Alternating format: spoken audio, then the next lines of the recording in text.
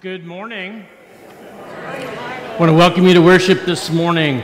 I'm glad that you're all here, and if you're new, we want to thank you for choosing to worship with us this day. Those that are worshiping online, welcome to this time. I'm Pastor Jeff Dadisman, and we are live streaming this morning from St. John's United Methodist Church here in Davenport, and I invite you to focus your heart on Christ as we begin our worship together.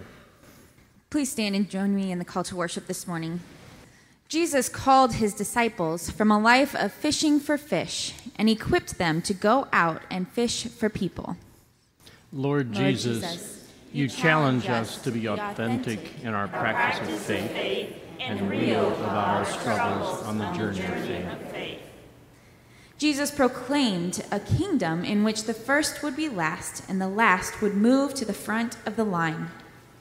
Jesus proclaimed a kingdom in which believers would love justice, seek mercy, and walk humbly before a watching world. Jesus said, "Blessed are the pure in heart, for they shall see God." Jesus said, "Blessed are the peacemakers, for they shall be called the children of God." Let us worship God with all our hearts. Amen.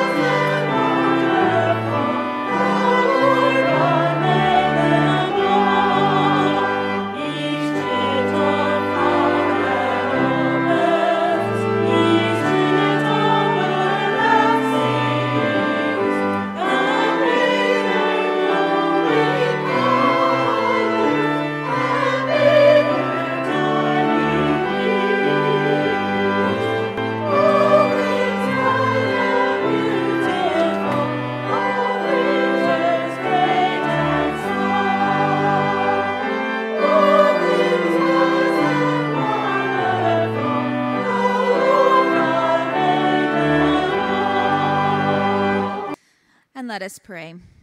Everlasting Father, we praise you for the many blessings that you have given us. And we humbly come before you now, recognizing that we are unworthy, yet you love us even despite ourselves. We praise you for waking us up this morning and providing the opportunity to gather and worship, meeting us right as we are, but loving us too much to leave us this way. We are expectant to experience you today.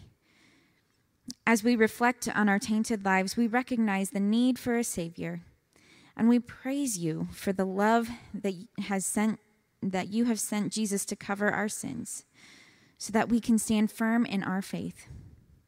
Open our hearts and minds to receive the words that you have for us today, as you use Pastor Jeff to deliver them.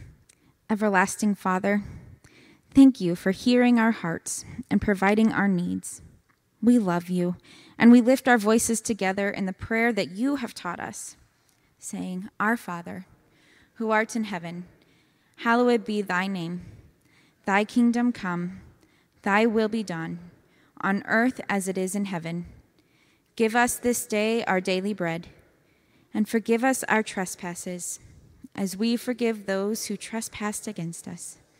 And lead us not into temptation, but deliver us from evil. For thine is the kingdom, and the power, and the glory forever and ever. Amen."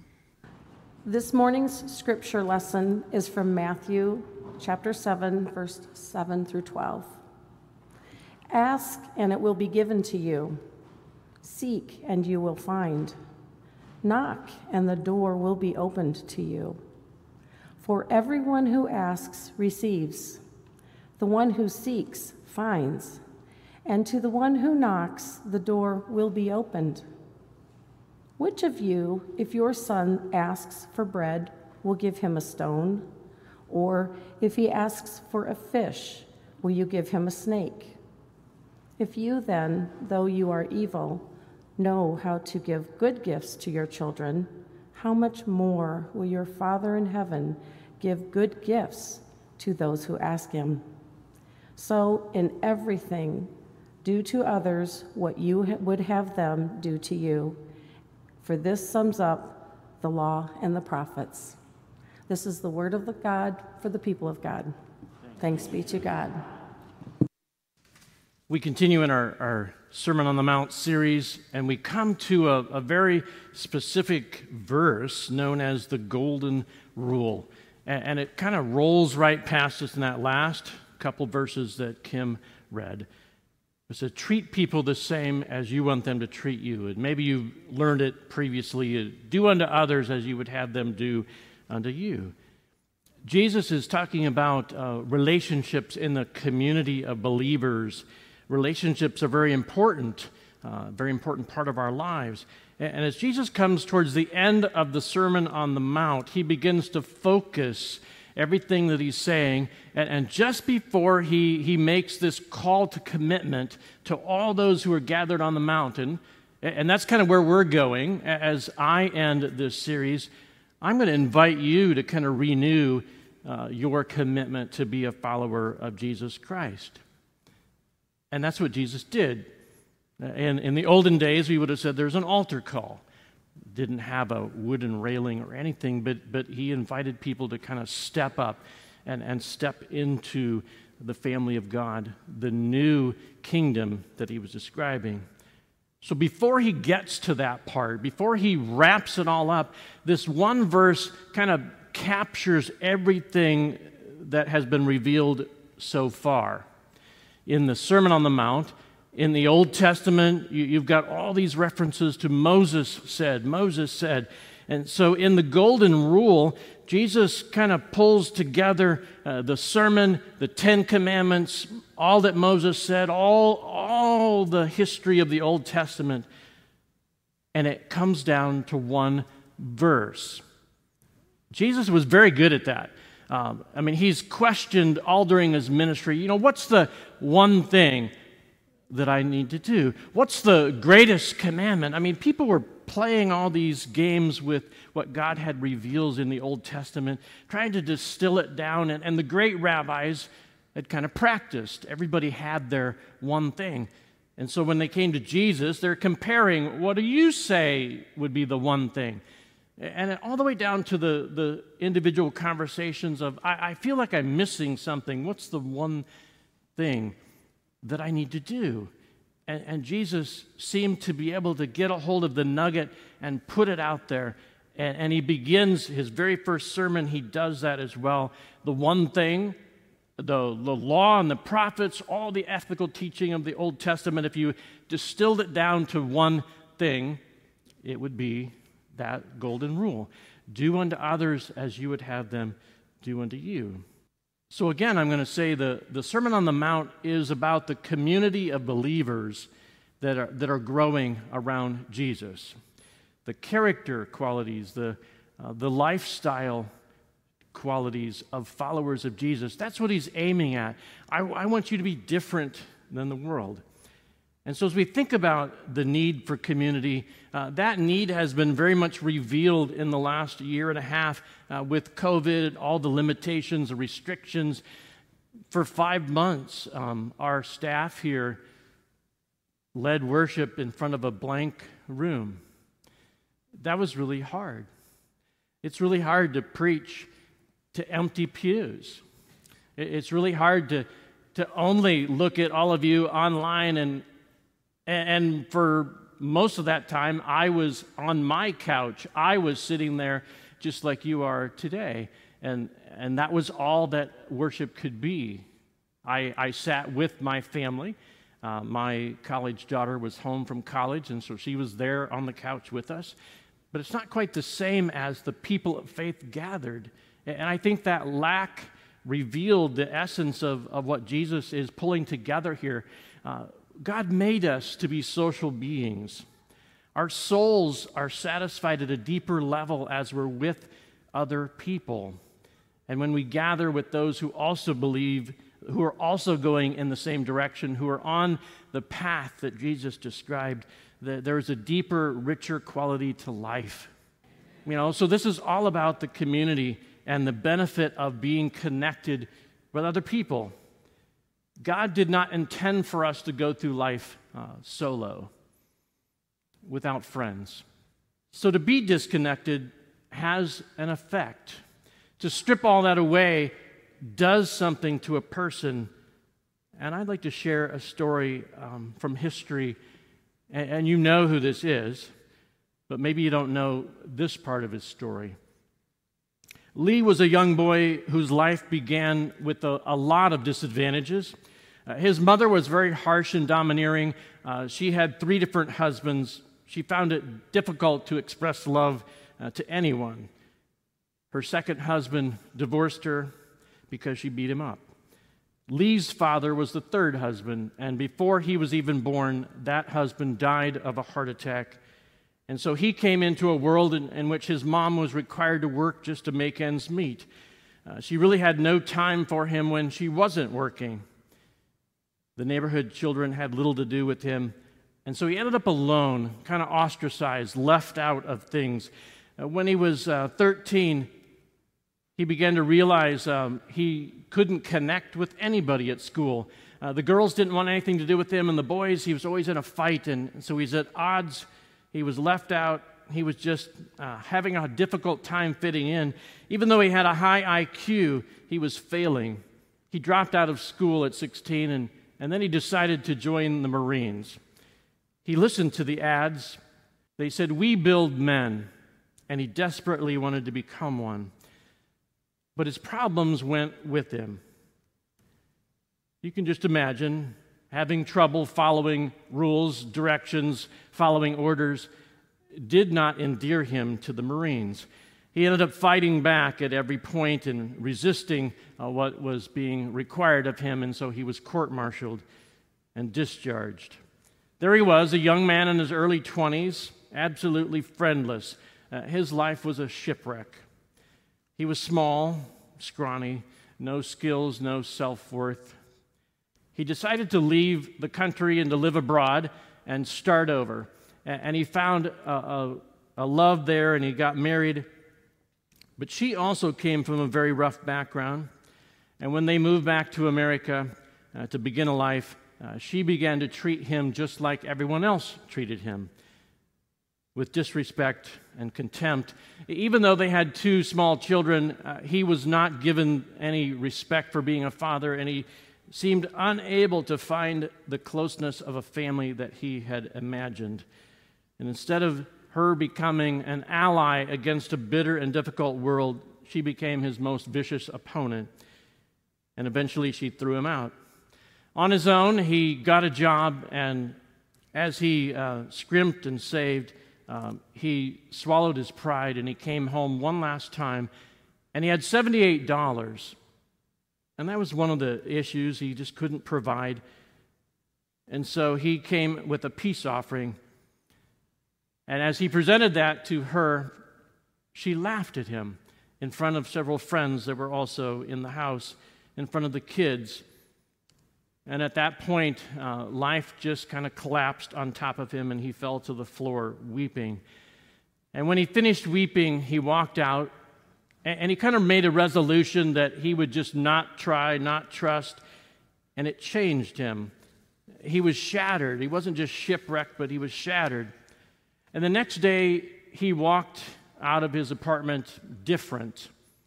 He went to the garage at home where he had hidden a rifle. He went to his new job on the 3rd floor of a book warehouse, and a little after noon on that day, November 22nd, 1963, he was the one who shot the President John F. Kennedy. Many of you probably remember that day. The news media would have, the video would have played over and over and over for you on the news that week, that month. But maybe you didn't know the rest of the story. Lee Harvey Oswald was rejected, and he killed the man who represented for all of us more than any other in that era success, wealth, family, happiness, beauty, all of that Kennedy had, and Lee had found none of that. Brokenness affects us, alienation, isolation, that aloneness when we're made to be connected to others, can warp the way we see the world. Lee Harvey Oswald is an example of where that brokenness can lead. You never know when there's somebody nearby that's hurting that could use a hand of encouragement, a hug, some expression of caring. You never know who around you God might be nudging you to include, to reach out to. There is a growing hunger in our society. People are asking, how can I connect with God? Can anyone help me? And the Bible says that Jesus came to earth precisely to do that, to bridge the separation between God and people, to show us how to connect with God. That's why Jesus came, and that's why we share Christ in this day, is because people are still longing, just as they did when Jesus walked among us here on earth in history. People had a longing. Is God real? Is there any way to know? We have as our mission making disciples of Jesus Christ for the transformation of the world. Disciple making begins at that point of reaching out to those who are seeking, those who are hungry, those who are hurting, those who are desperate. God has us here for a purpose. And making disciples is not an easy process. It's hard to do life together with people that you don't necessarily click with or like sometimes, or that you're at odds or you get out of sorts. I mean, it takes effort to stay in community. And so the community has to be intentional, but individuals also have to open themselves and to trust. So in this short passage out of the Sermon on the Mount, there are two things that I'd like to touch on. Is how do we have a relationship with God? And how do we get our relationship with others right? It's not just the vertical, it's also the horizontal. How do we find God, and how do we stay connected to others?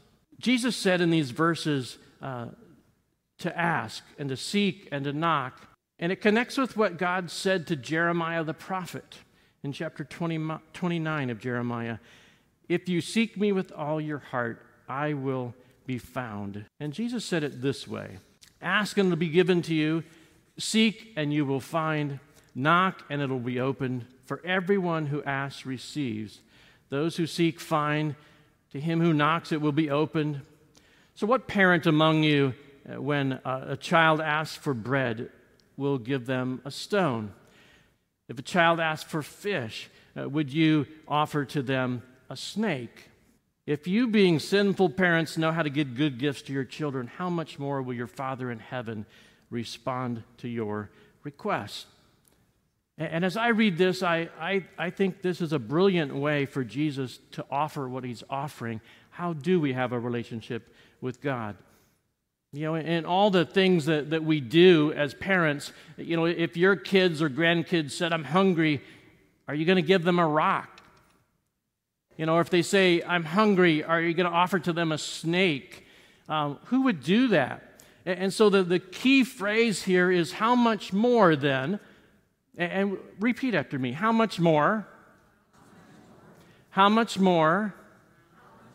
One more time. How much more? That's the point that Jesus wants us to feel.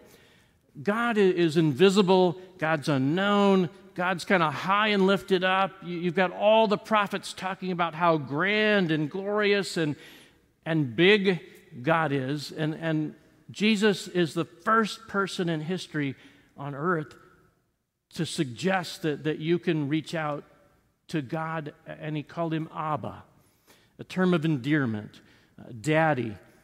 Nobody had ever said God could be called like that.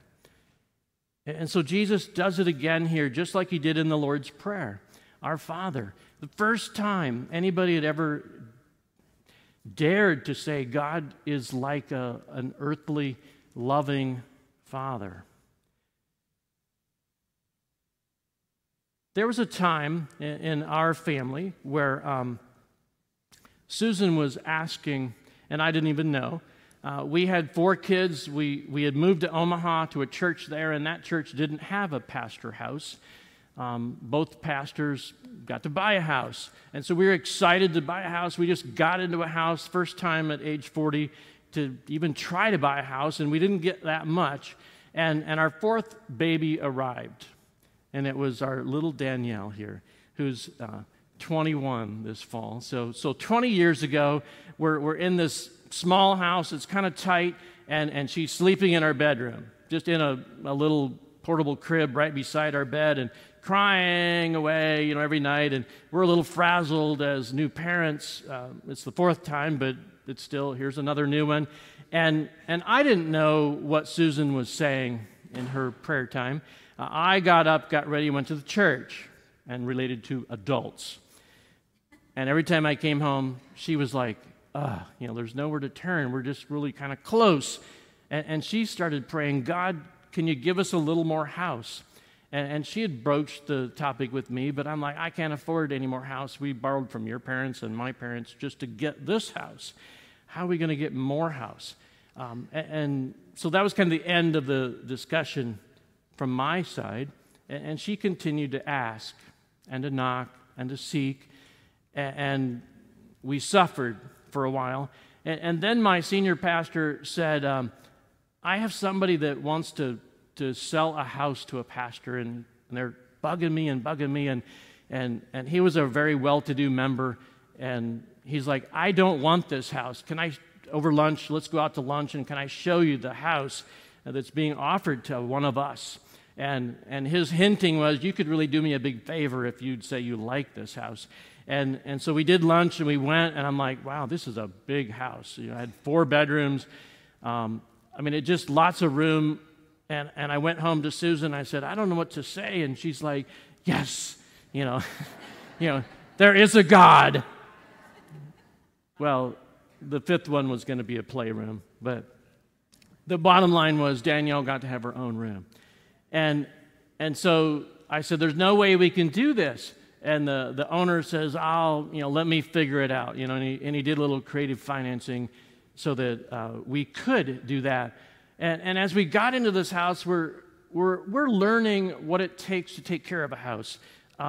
Every church that has a parsonage, you take care of that for the pastor, and that's what we had enjoyed for 12 years up to that time. And as God answered the seeking, the asking, the knocking on her part, being a homeowner, as you know, if you own a house, you have to fix the roof. And there were things happening to this house. The deck was falling apart on the back, and the roof had holes in it, and didn't notice that, in the handoff and the purchase. And all of a sudden, we came down to this verse and said, we asked, and God gave us this gift of a chance to own a house that had room. And we began to encourage each other every day that there was something that broke, and we had to figure out how to pay for it. It's not a rock. I said, God gave us this house. It's not a rock. If we ask for bread, is God going to give us a rock? And so our kind of code encouragement, hey, something, I get a call that something else went wrong. And I'd say, it's not a rock. And that's the way we kind of helped ourselves through that period with this very verse. That sometimes we ask and seek and knock, and then God responds, and you're feeling stuck like, I didn't want this. What Jesus is inviting us to here is to press into our spiritual journey with a wholehearted pursuit of God. And Jesus is saying that if you persist, God promises to open the door. So what about the golden rule? How do we do this relating to other people? I found a couple different versions of Proverbs that would probably fit with this golden rule that come from other systems of belief at the time that Jesus was on earth. And if you think about our culture, I would say our cultural golden rule is this: do unto others before they do unto you. Does that ring a bell? Does that ring true? That a lot of times we operate in that way. I'm going to do unto you before you do unto me. And it's not necessarily a blessing that we're seeking to do, if we're honest. Jesus said, do unto others as you'd like them to do unto you. Treat others as you'd like them to treat you. Confucius said, what you do not want done to yourself, don't do to others. The Stoics, who were philosophers just a couple hundred years before Jesus, the Greeks, what you do not wish to be done to you, do not wish on anyone else either. There was a Greek philosopher at the time of Christ, and he tweaked that a little bit to say, what you avoid suffering yourself, seek not to inflict on your neighbor. And then we can go back to the Old Testament. What is hateful to you, do not pass on to others. All of them have this in common. They're all saying, don't do something. And Jesus was the first one to say it in a positive way. And the positive is far more searching than the negative. The negative prohibition is simply a passive sitting there. Don't do what you don't want done to you. Don't inflict on somebody else what you don't want inflicted on you. It's a passive position. Jesus says, do to others what you'd like them to do to you. Take the first step. Act first. Don't wait for them. Forgive first. Care first. Reach out first. Say hi first. Don't wait for those to initiate. But he's saying, be the initiator because you are committed to me. The followers of Jesus Christ are to do more than just not harm another person. It's not enough just to not break up someone else's marriage, but pray that it would be put back together again. It's not enough just not to steal. God wants us to be generous with what we have. It's not enough just not to harm another person. We're to seek to make things right and to bring justice in our community. It's not enough just not to perpetrate something against another neighbor. That's the Ten Commandments. And again, the Golden Rule is a summary of the Ten Commandments. And it's not enough just to keep the Ten Commandments, Jesus is saying. We need to initiate, to take a step. And if everybody acted on the Golden Rule, there would be no slavery or war, robbery or lying. The world would be overrun with justice and mercy and grace. Will you pray with me? Lord God, these words continue to challenge us. The Golden Rule seems fairly simple at face value. And yet as we pause here, as we unpack it, we're struck by how unique the wisdom of Jesus was. We're struck by how deep Jesus pushed his followers to go in their commitment, in their faith. And it did stand the test of time. Eventually, as they went out from their home areas, they turned the world upside down with their expression of the love of God and love of neighbor. And I pray, Lord, that you would help us to do the same again today. Amen. As we end, the takeaway I want you to have today is that little phrase where Jesus is saying, if you then, as sinful families, know how to give good gifts, how much more? Say it one more time. How much more? How much more will God bless you? Amen.